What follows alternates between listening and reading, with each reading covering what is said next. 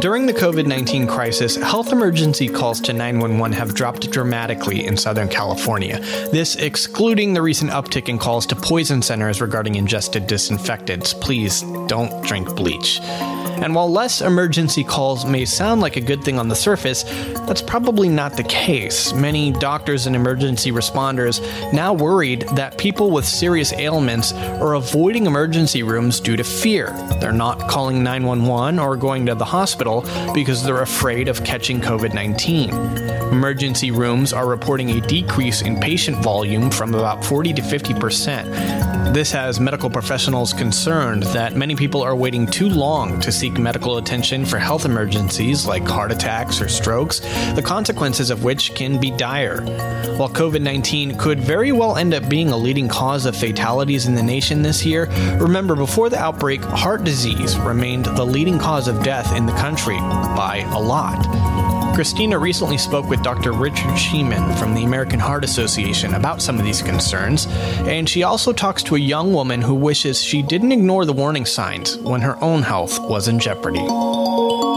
Do you have any idea how many heart surgeries you've done? Over 15,000 in my career. Wow, that is astonishing. Dr. Richard Shemin is incoming president of the American Heart Association for Greater LA and chief of cardiac surgery at UCLA. You have such an important role because heart disease is a leading killer of Americans.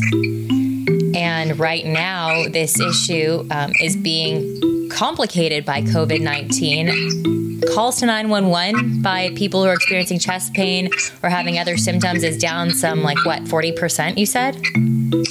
Yes, that's what the data is beginning to show. Social distancing and quote-unquote the lockdown and people staying at home and doing everything they can to avoid hospitals for fear that they will be among patients that have COVID-19 and potentially at risk of developing the virus has had a significant impact. And, this is a really major concern to cardiovascular specialists. Dr. Shemin says with the current stress of lockdown and the symptoms it could cause for heart patients, he would expect 911 calls to go up, but that hasn't happened. I think every major city has been experiencing that same phenomena, that the number of calls for stroke and for heart attack and heart failure and other conditions have gone down. And the reason for that is not totally clear, even though we do have our theories and concerns. So what is your message to people who might be experiencing those symptoms? I mean, obviously they need a call for help. I suspect that eventually we will find people are either dying at home, never diagnosed with exactly what they had. We know that in many major cities, particularly New York, CPR is such a high risk to first responders that it's actually not being done. It's life or death. That is heart patient Mika Lee. They think it's all in their head, or they think that it can't happen to them. And then now we get into the situation that we're in now with COVID. And I think there's just so much fear. With more people dying at home, more people experience the same amount of people are having heart issues and having heart attacks, but they're less likely than they were before to go to the doctor. Right. Because of what's going on right now. Mika has seen firsthand what happens when people ignore the signs. On my 33rd birthday, that's really when I had this experience that I was on a hike. Despite being 33, in great shape after just having her baby, Mika was barely able to hike a mile. It was crushing chest pain. It felt as if an elephant was on my chest. I couldn't even make it the first mile of the hike. I was sitting down in the dirt, and this was the easy hike in Temescal, which I'm sure you're familiar with. Yeah. It felt as if an elephant was sitting on my chest. My heart was racing.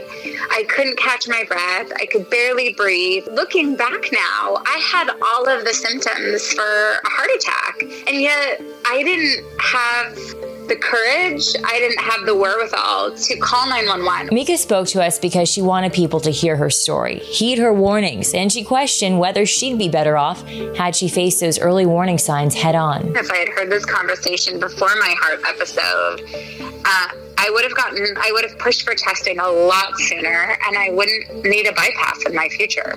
So I have had 4 procedures and 5 heart stents, Wow. all since turning 33. What? Listen to your intuition, and if you think something's wrong, go get it checked out, and take care of yourself first. Great.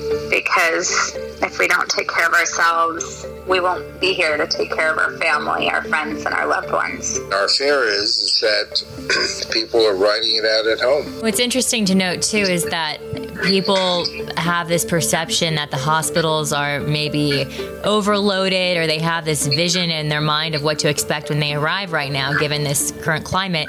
But in reality, most emergency rooms are actually under their capacity at this point. I heard as much as 50% fewer patients than they normally would see. That is true. And contrary to popular belief, many local hospitals remain well below capacity. We're not quite as overwhelmed as New York, thank God.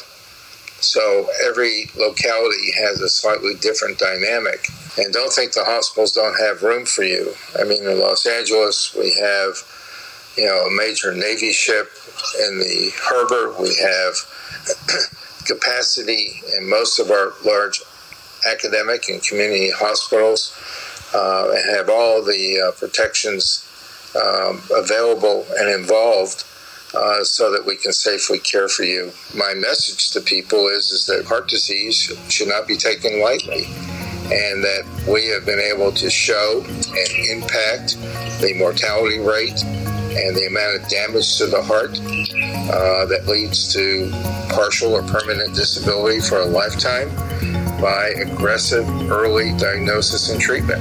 For more information from the American Heart Association, you can visit heart.org. More Coronavirus Daily tomorrow.